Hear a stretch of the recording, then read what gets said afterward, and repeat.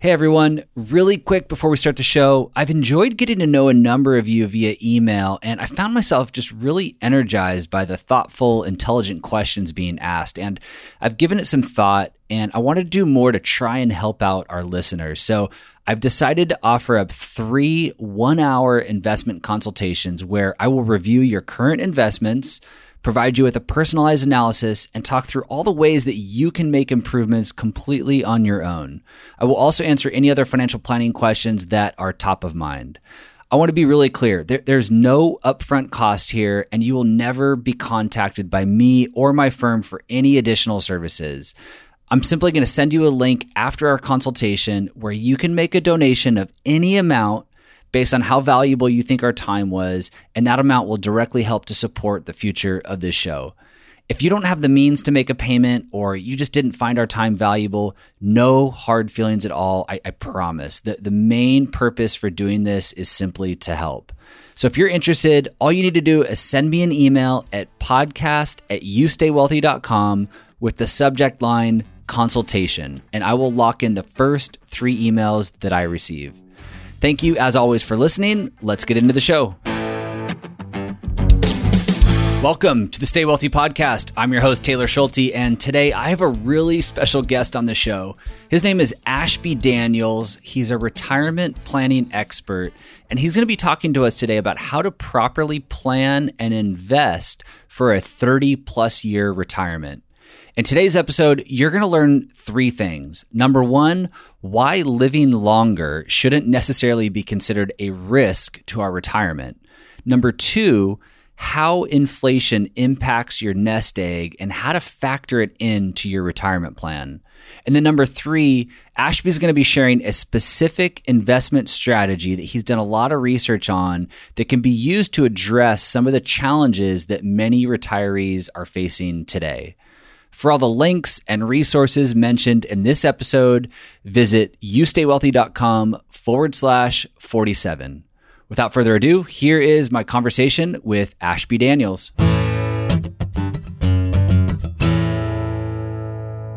So I'd like to kick things off by talking about the term longevity risk. And it's that risk that if we live longer than expected, we might run out of money. And it's a common term thrown around in the retirement planning world. And I know you're on record saying that you don't really like this word, that longevity shouldn't be something that we're afraid of, but actually something that we should strive for. So I'd like to kind of kick things off, and I'd like you just to talk to us about maybe your issue with longevity risk and kind of why you take this approach to that term.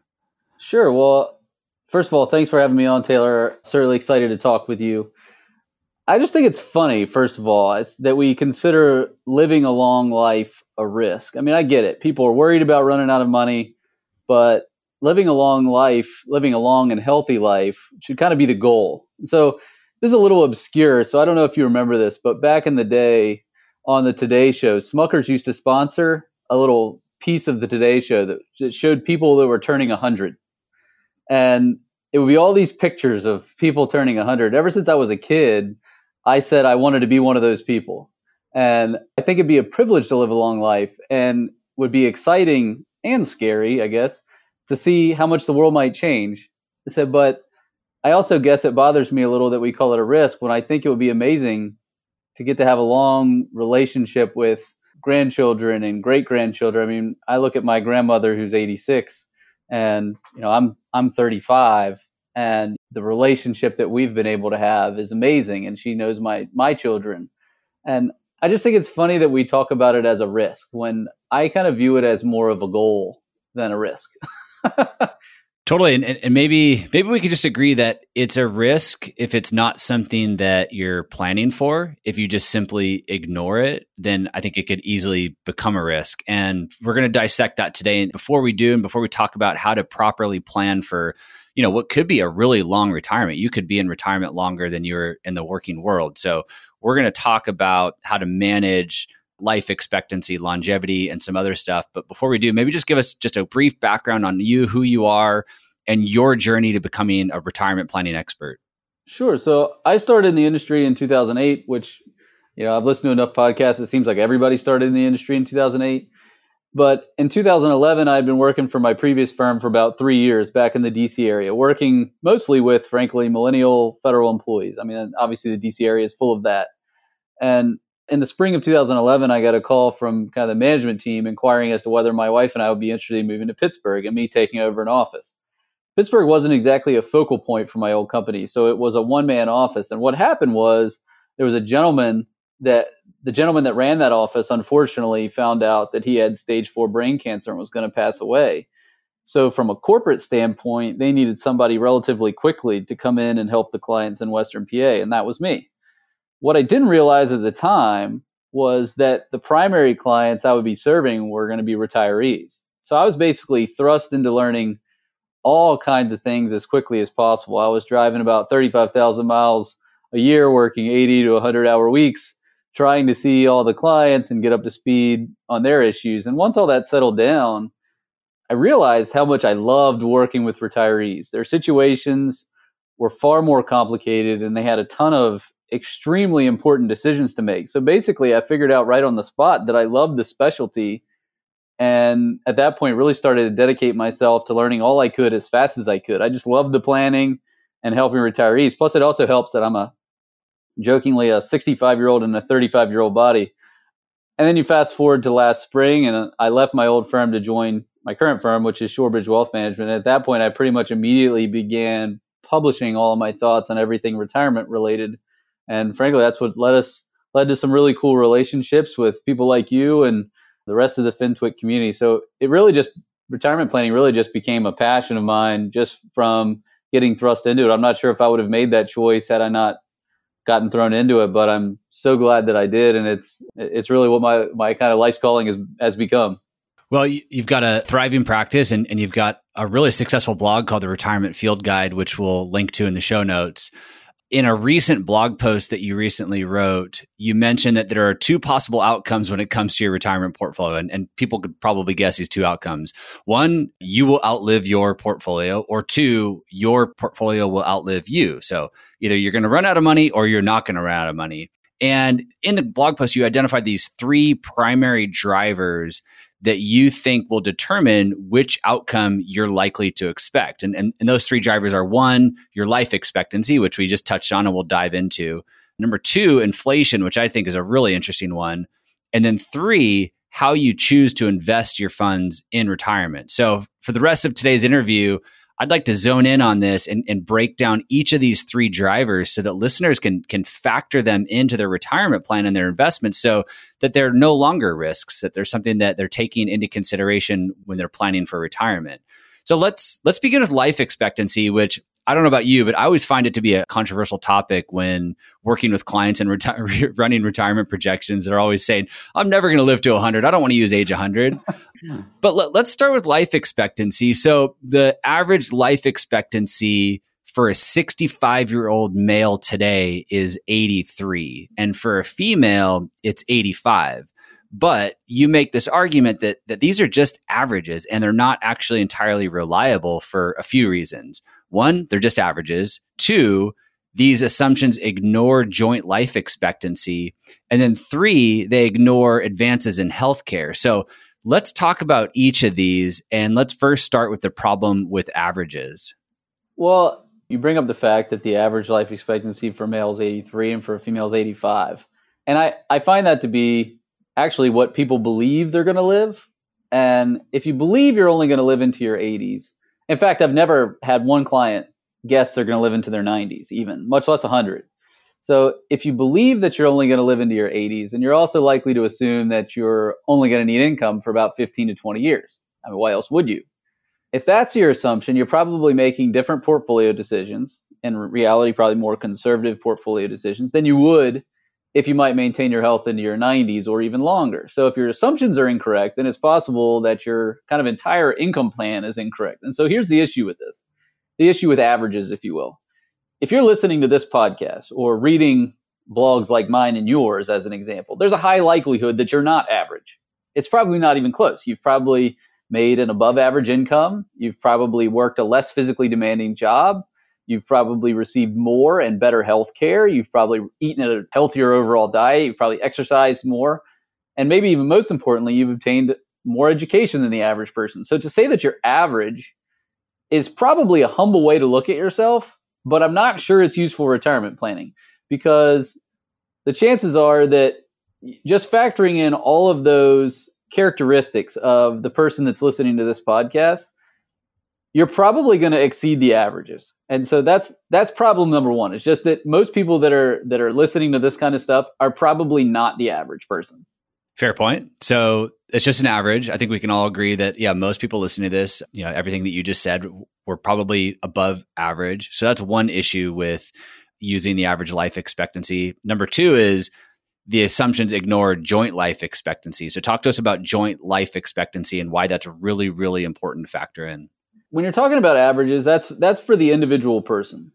But then when you talk about joint life expectancy, let's first define that. So joint life expectancy is the age at which the second of the two of a married couple, if you will, is going to pass away. So it's, meaning you or your spouse, not you and your spouse, but you or your spouse. So who's the second person to pass away?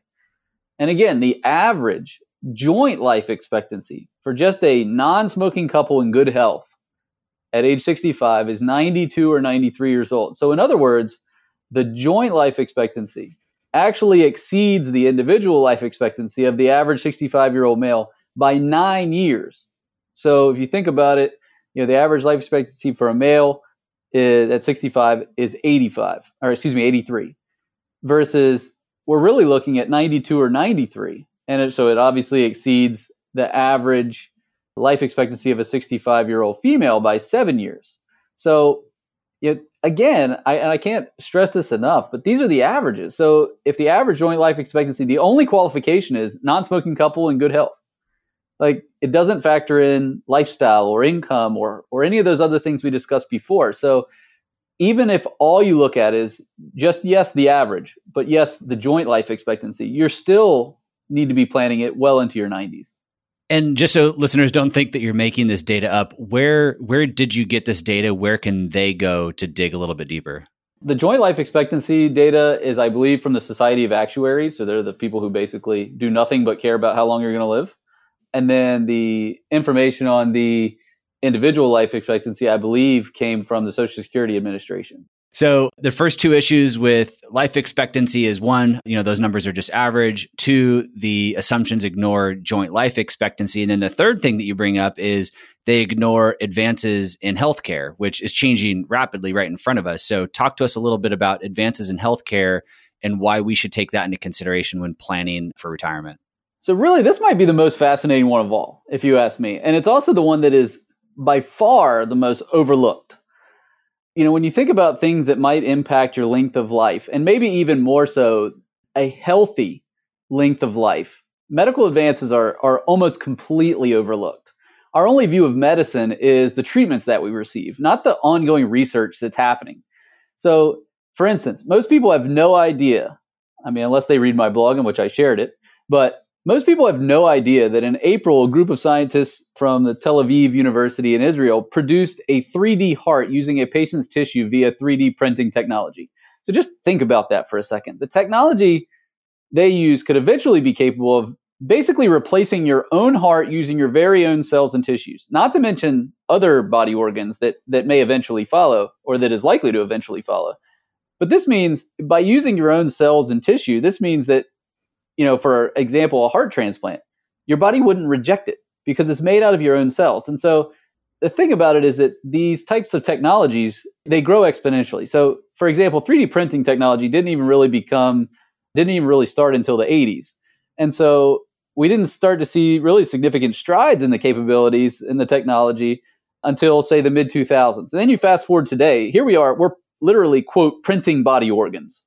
To me, that is just wild. And then you factor in, other technological advances, such as the increased diagnosing accuracy of artificial intelligence. One of the biggest issues facing retirees going to doctors is the idea of going to doctors over and over again due to either misdiagnosis or just not knowing what's going on. And that's not a dig at doctors, of course. It's just the human body is hard to understand. But artificial intelligence, one thing that it is already very good at is extremely deep analytical learning capabilities that once it starts to get implemented, might all but eliminate the misdiagnosis of ailments, which allows treatments earlier and by extension, better care. And so those two alone are huge. So it's likely that we're majorly underestimating what's possible over just the next decade or two and how that might impact the health and long life of today's retirees. So I find that the medical advances to be extremely interesting, and I feel like we're just touching the surface, and I feel like it's being totally ignored. And so that's one reason I brought that to light. Let's say that, listeners are nodding along and they're like, yep, this all makes sense. I recognize now that life expectancy is a really important driver that will, determine what my retirement outcome will look like. What's the conclusion here? Like, what do you do with this information in regards to life expectancy? Is it simply that we just need to plan on a much longer retirement? We need to plan longer than expected? Like what do you do with all this information to make sure that you put yourself in the best possible position? Well, the obvious extension to a long life is inflation. And I say that because if there was no inflation, a long life wouldn't be a problem. Because let's just say, for example, you could just do the typical conventional wisdom of buying bonds, even though bond rates are very low. But you could do the conventional wisdom of just buying bonds because there would be no inflation. So the principle doesn't really matter all that much. But the truth is we do have inflation. And so if you're going to live, let's just say on the average, another 30 years, then at least on a joint life expectancy basis, you're going to live another 30 years. Then the other major issue to deal with is not long life, but you need an increasing income because of inflation. So inflation would be the obvious extension to a long life, and what that means to somebody who's near retirement today. So you're obviously kind of jumping ahead here. The second driver that we talked about that will determine the outcome of your retirement that you bring to light is inflation. And so I want to zone in on this and talk about it a little bit more here. Inflation, as you just noted, is a big threat to a successful retirement, yet it's often ignored, which is kind of interesting. Why do you think inflation is often ignored, and why is it such a threat to our retirement savings? Well, I think inflation is largely ignored because it doesn't happen overnight. I kind of, even though it's a political issue, I tend to compare it to climate change. Like the climate doesn't change overnight. So a lot of people aren't really worried about it. There's plenty of people that are, certainly, and rightfully so. But inflation doesn't happen overnight either. So it's ignored. It's really just a slow erosion of purchasing power, which to this point, people that are retiring today who've been working for the last 30 or 40 years haven't really noticed it. I mean, you notice it, but because it doesn't happen overnight, and the fact that in most cases, they get raises and promotions to offset inflation. So it really hasn't impacted you during your working years. But then you get to retirement and raises obviously go away. So, inflation, while even in the first few years may not be a big deal, but over time it becomes far more noticeable and will likely play a much larger role in retirement because you need an income that will offset it. If you just go with a fixed, there's all these people who are out there saying, well, I'm living on a fixed income, so I can't afford to do that. Well, that's because their fixed income isn't necessarily keeping track. I think that's why. It's just that it's largely ignored because it just doesn't happen very quickly. I have to think too that, take the current landscape, for example, we haven't really seen a whole lot of inflation for a long period of time. And so people start to think, well, it's not an issue right now. So it's not something I really need to plan for. And so I think that poses some issues as well. Exactly. Spot on. I mean, what is inflation average over the last 10 years? The Fed even says they're marking 2%. Like that's their goal. But that doesn't sound like very much one year over 1 year, but over 30 years, that still ends up being quite a bit. So maybe share some examples. Let's stretch it out over 30 years. Share some tangible examples of how inflation has impacted our purchasing power. So I like to use simple examples. So, in the article that we're referencing, I compare a postage stamp. So in 30 years ago, a postage stamp cost about 25 cents. It did cost 25 cents, it cost a quarter. Well, now today it's 55 cents. So it's, roughly doubled it, a little bit more than doubled. A gallon of gas 30 years ago was 97 cents. A gallon of gas today, is 273, though I don't think it is in San Diego. I know it's not No. in Pittsburgh. It's much more than that. The average price of a new car. Also, not the kind of cars that probably many of the people that are listening to this are buying, but the average car price of a car in 30 years ago was about $15,000, and today it's $37,000. So the price of everything is more or less has somewhere between doubled and tripled. So that's what people are looking at. I mean, if inflation comes back to historical norms, which is somewhere along the lines between 2.5% and 3%, that's about what we're looking at. I think what I found really interesting about the topic of inflation is you made this comment that over long periods of time, let's take 20-year time periods, over long periods of time, the stock market has essentially been a riskless investment. Like I think you shared that in the worst rolling 20-year time period in history, the worst return was 7%, a positive 7%. So over long periods of time, the stock market has essentially been riskless, yet we lose sleep over this daily volatility. On the flip side, inflation is very real and happening right in front of us. I mean, the Fed is telling us what the inflation rates are, yet we don't seem to have problems ignoring inflation and not really factoring it in. So talk to me more about this and why you think this is the case. And I think that data goes back to 1950. And I'm not sure that the 7% is correct, but it's just that it's positive every 20-year rolling period since 1950. I just want to be clear about that. I might be wrong. You might be right on the 7%. But in any case. Yeah, I did look it up. I think it's actually like 6.4% is the worst 20-year rolling period going back to there. So, yeah. Okay, good. So, I think it comes back to a couple points that I made in a different article, which is about the fact that, a person's portfolio is kind of, if you think about it, the only material representation of their entire life's work. And that portfolio is also kind of their insurance policy, if you will, or that they won't end up in the poorhouse. So for many people, I think they kind of feel that this is the most money that they'll ever have. So they have a natural tendency to protect it. Kind of metaphorically, they want to wrap their portfolio in bubble wrap. But as we've discussed, inflation over a 30-year period doesn't really allow for that. You need an increasing income. You can't really just wrap it up and hope that nothing changes. So while I can absolutely understand a desire to protect it, I find it ironic that retirees fear something that their entire working lives show an entirely different story. So for example, 30 years ago, the price of the Dow Jones was around 2750. And here we are now around 26,000. And that growth doesn't even include dividends, yet we're scared to death of it. And I get it. I do get it because, things can change very quickly overnight. But yet their entire life story says that that's what's likely to continue. And even the data supports it. Over any 20-year period, as you state, the worst return is 6.4%.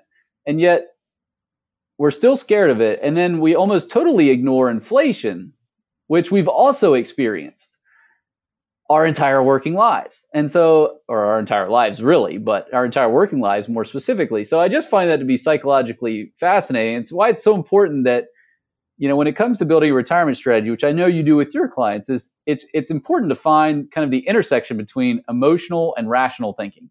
So the issue with retirement planning is that it is so important to have a strategy that makes managing your emotions so important, because even though we gleefully ignore one issue that we know to be true and we embrace a quote risk that historically doesn't exist, and we do those concurrently. And I don't know, I just find that to be so fascinating.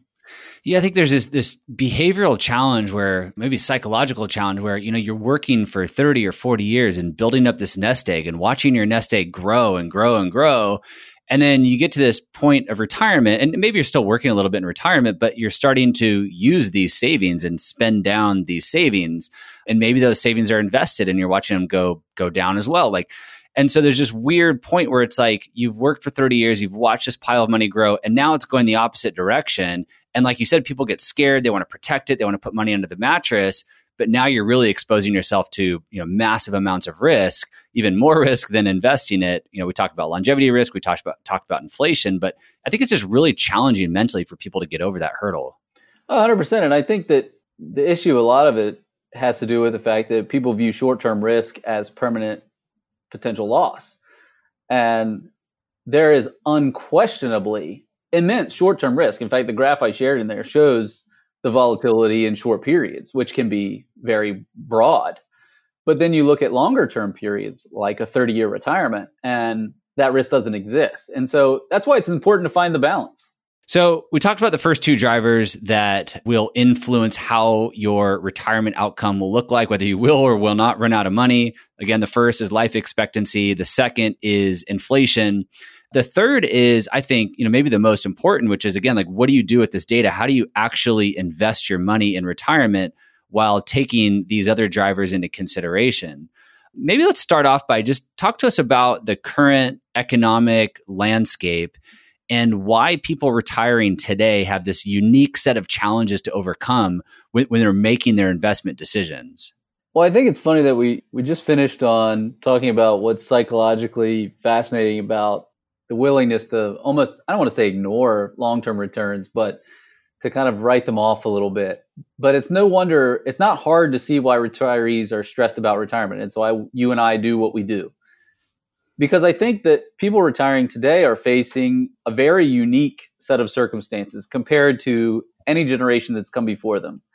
Certainly you have the rising life expectancy and the accompanying inflation that we've already discussed. Pensions have gone by the wayside. I mean, the previous generation of retirees almost all had pensions. Those almost don't exist anymore. I think only 18% of people have pensions anymore.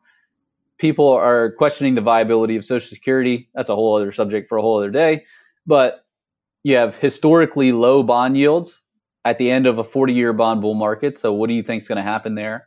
And then lastly, at least at current, we're still very much near a stock market peak. So it's really not hard to see why retirees are stressed. And if you or I were picking a time to retire, to me, this doesn't seem like an ideal combination from which to start, which is, exactly why, it's important to have a strategy that you no doubt, advocate for. Yeah, it's interesting. It's like there's been some research done. You and I both know a guy named Ben Carlson, writes at a wealthofcommonsense.com. And he wrote this article, and I'll link to it in the show notes in case anybody wants to look at it. But the title of it's something like, what if you're the world's worst market timer? What if you invest your money at the peak of the market through every single cycle and you held on, what would happen? And as we both know, the power of compounding returns is magical. And so even if you do invest at these, quote unquote market peaks, if you stick to your strategy and own it and stay committed, the power of compounding can actually be pretty powerful, which again is often ignored.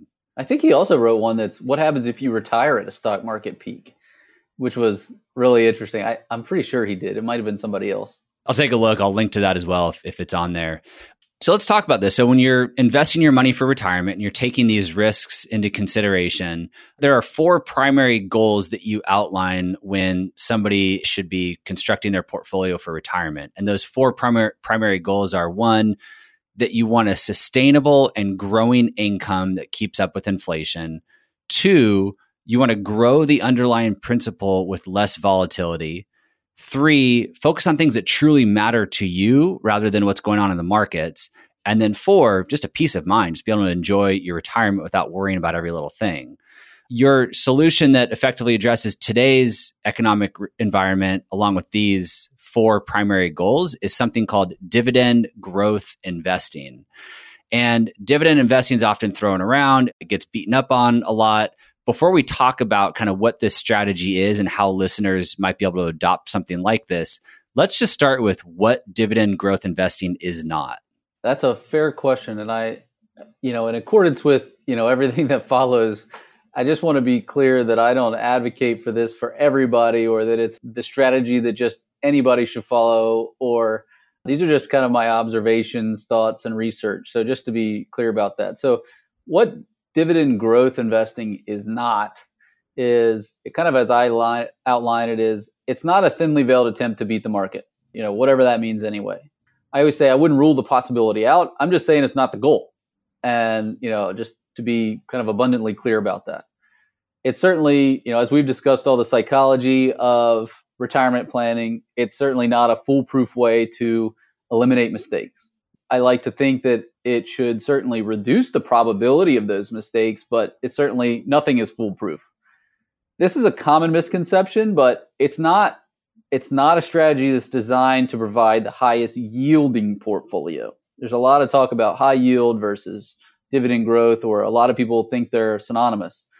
So while it is not that, though, while it may provide a yield that's higher than, say, the overall market, it is not a high yield portfolio in a general sense. And then, I say this kind of tongue in cheek, but it's not an answer to every retiree's prayers. And so while I very much believe that this is a viable and effective way to build a portfolio for a 30-year retirement, assuming that certainly that the withdrawal expectations are reasonable with regard to the size of the portfolio, amongst obviously many other variables, but it's certainly not an answer to every retiree's prayers. It is and can be an effective strategy for the right investor. Okay, fair enough. So we know what it's not, which is really important to understand. So what is dividend growth investing? Maybe just try to break it down really, really simply what dividend growth investing is. So there's always a lot of talk in retirement about portfolio growth and income, or total return investing.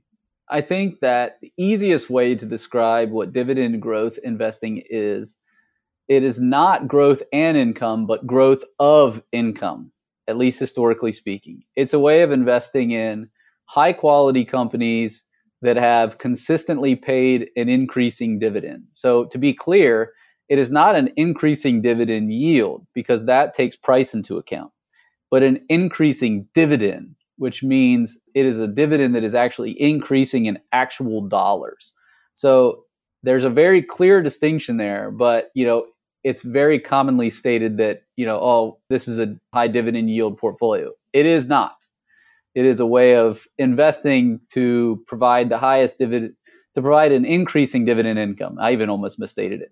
So it's a way to provide an income that is increasing rather than a high yielding portfolio, so to speak. So that addresses goal number one, which is a sustainable and growing income that keeps up with inflation.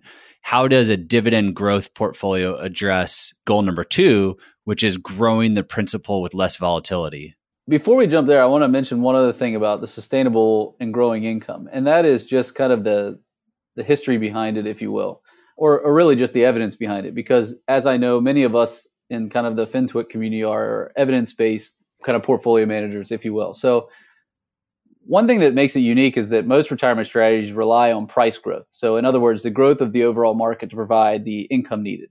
But dividends, particularly, have done this without issue. For example, since 1960, the inflation rate has averaged about 3%, as we were talking about before.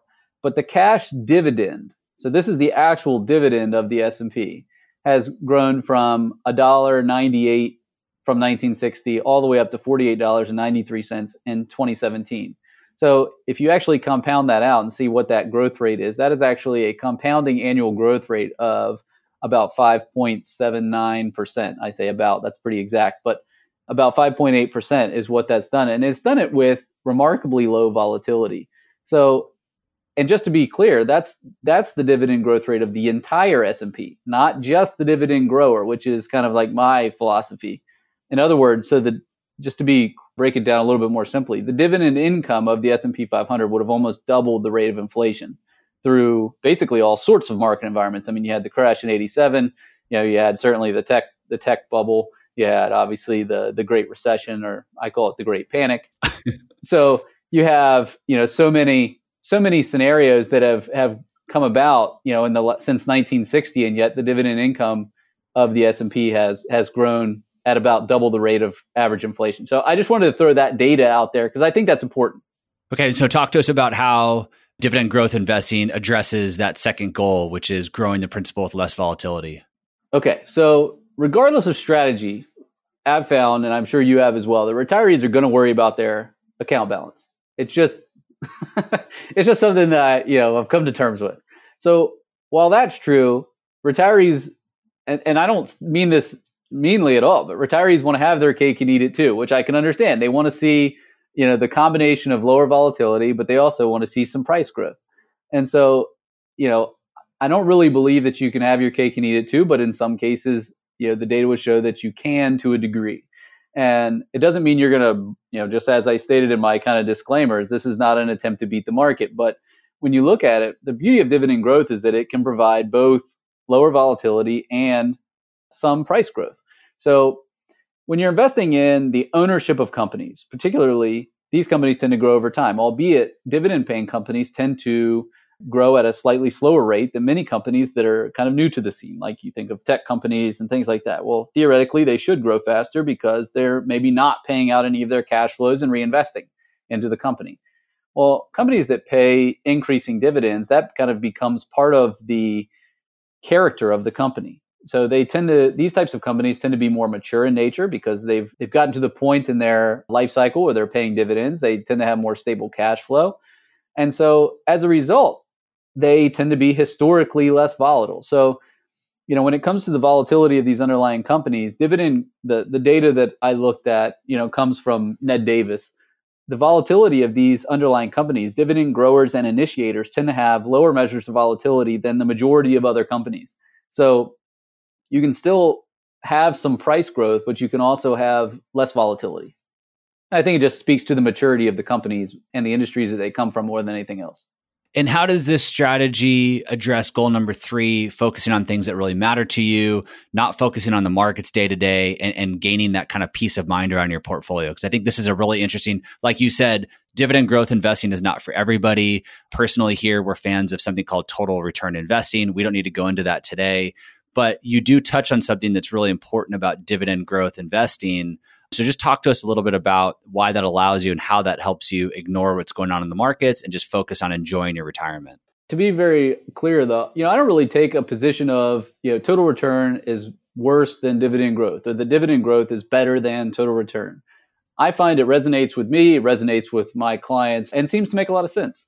And so, if your income needs are properly addressed via a historically reliable and increasing dividend stream that is roughly keeping pace with inflation, if not outpacing inflation, based on the data we've already discussed, then kind of the way I like to look at it is there's little need to worry about what's going on with the underlying principal, which I think is a nice benefit. And so the way that I do it is I also tend to pair this dividend income stream with a bucket approach, meaning I also incorporate fixed income to make up any income shortfall to hopefully allow for a sustainable income stream throughout retirement, certainly at least historically speaking. So I want that dividend income stream to continue to grow without regard to the underlying principle. So if my income is growing, then my hope is that it kind of allows people to kind of focus on the income and not necessarily, Nick Murray has a great quote where he says, you don't take your account statement to the grocery store. Right.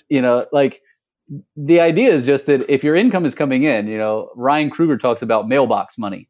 If you have income coming in the door, then you really don't have to worry about what's going on with the underlying principal. And that's really the key. Sometimes when we talk about stocks and dividends and income and yields, people's eyes glaze over. So tell me if this is a fair analogy, but sometimes when we relate things to the real estate world, it kind of makes more sense. But if you own a piece of real estate, if you own a residential home and you rent it out, that rental income is your dividend. That home might go up and down in value on a daily basis, yearly basis, but you're still receiving that rental income, that mailbox money that you're getting. Hopefully that rental income goes up every year with inflation. So that's your dividend that's growing over time. The home itself is fluctuating in value. Who cares? I'm still getting my rental check. Is that a fair analogy to dividend investing, dividend growth investing? I think it's actually a fantastic one. It's so funny that you say that because I had that exact example written in this article and ended up taking it out because I was like, this is a very appropriate analogy. And then I ended up taking it out. So I think it's perfect. Awesome. So let's say somebody, manages their own investments. They don't use a financial advisor. How does somebody implement something like this? Do they go out and use a screening tool to identify companies that have grown their dividends over long periods of time and buy a bunch of individual stocks? Do they buy an ETF? Are there mutual funds out there? Like, how do they actually implement this? I'll certainly say that no strategy is perfect. And certainly each individual strategy has its own respective downsides. I will say that I personally, even in my own portfolio, but I'm not receiving income, obviously, but I utilize index strategies to implement this overall dividend growth strategy. I'm fully aware that I technically give up, I think, potentially at least, a little income in order to do so. But I think it provides a less stressful approach because I don't have to worry about any individual company risk. However, I tend to be a believer of passive management tools. However, in this one instance, I can actually see a case for individual securities for someone who is confident and willing to put in the work to learn everything that they need to do and is willing to do the appropriate research. I can absolutely see a fit for it because there's a variety of great resources out there that people can utilize to kind of implement this on their own. I would just, if you just Google dividend growth investing, you will come up with a litany of information on the subject. And in fact, I actually have a couple resources that people could check out if they're interested. But I personally utilize index strategies to implement this, but there's no shortage of ways to do it. That's for sure. So when you say index strategies, you're using index funds, index mutual funds, or index That's ETFs correct. to implement this. Okay. Correct. So there are index funds, there are mutual funds out there that buy up dividend growth companies. They buy up hundreds of them, maybe thousands of them. So you don't have to go and do all that due diligence and homework. Of course, it comes with something called an expense ratio. So you're going to pay a little bit of a cost to do that, but it might be worth it if you don't have the time or expertise to do it on your own. Technically, I mean, with the research capabilities that we have here at our firm, or the resources that we have at our disposal, I feel like I probably could put together individual securities. I've just chosen not to. I find that there's a stress level associated with owning individual securities that a lot of people just aren't comfortable with. So to me, to pay a few basis points and potentially give up a slight bit of income in order to achieve it, it seems to be just a less stressful approach both for me as a business owner, because I also frankly don't want to shoulder that risk either. Sure.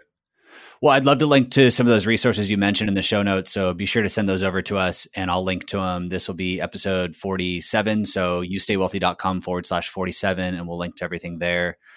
You've mentioned this a few times that there is no perfect investment strategy. There's not one solution for everybody.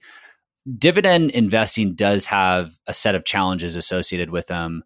Maybe you could just share with the listeners some of the downsides to dividend growth investing, or just dividend investing in general, and some of the things that they should look out for before just aimlessly going and buying a bunch of dividend stocks. So I'm so glad that you asked me to highlight the downsides, because I think that anytime people are advocating for something, the natural question that at least I have in my mind is what is not being said, or what is being kept from me? And so I'm so glad you asked me to highlight the downsides. So generally speaking, if you're going to implement a dividend growth strategy, your portfolio is likely to end up being quite concentrated in the U.S. large cap space. So certainly domestically traded large companies.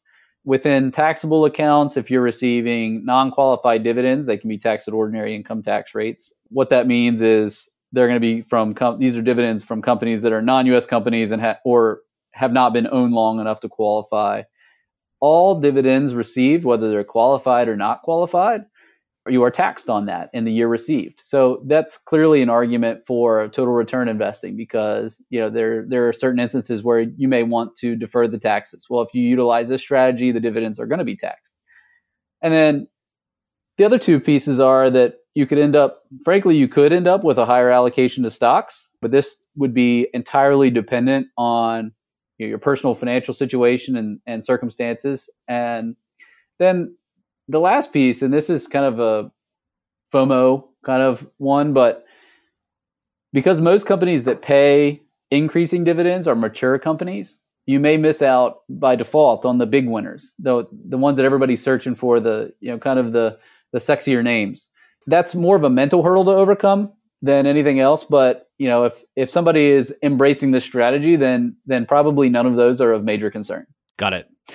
And I know you're going to share some resources with us, but are there any specific books or blogs or specific articles that you would point people to if they want to learn more about this on their own?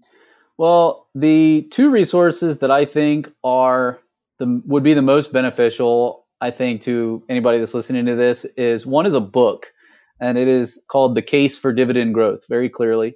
The Case for Dividend Growth, that's by David Bahnsen. I think he runs the Bahnsen Group up in New York. And then the other, if you're looking for an extremely informative but entertaining read, not that The Case for Dividend Growth is not entertaining, I certainly found it to be, but the blog of a guy named Ryan Kruger. He's a partner at Kruger and Catalano.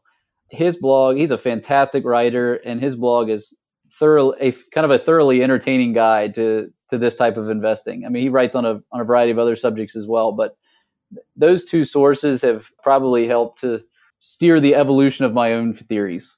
We'll definitely link to those resources in the show notes as well. Speaking of blogs, before we let you go here, maybe you can just tell us a little bit about your retirement blog, where people can find you and learn more about what you're up to these days. Pretty much everything I do revolves around my blog. That's the retirementfieldguide.com. You can find absolutely every other way to find me there, whether that's Twitter or pretty much Twitter. If you Google my name, Ashby Daniels, the blog will be one of the first things to come up. So everything pretty much revolves around that, to be honest with you. Awesome. Well, I really appreciate you coming on the show and sharing this information with us. It's not something that's talked about very often. I think you made some really good points, some good cases for utilizing dividends in a portfolio. It's not for everybody, but even if it's not for you, taking into consideration life expectancy, inflation into your financial plan is absolutely critical. So hopefully everybody walked away with something new here. Again, thanks so much for joining me. I really enjoyed the conversation, Taylor. Thanks so much for having me. Big fan of everything you're doing over there for sure. Hey, it's me again. I just wanted to say thank you one more time for listening and remind you to please leave a quick review. If you're on an iPhone, leave a quick review on iTunes if you're enjoying the show. I'm getting great feedback from listeners just like you, and I really want to keep the momentum going. So if you have a chance on your iPhone, leave a quick review on the Apple Podcast app. And thank you so much in advance for all of your help and support. This podcast is for informational and entertainment purposes only and should not be relied upon as a basis for investment decisions. This podcast is not engaged in rendering legal, financial, or other professional services.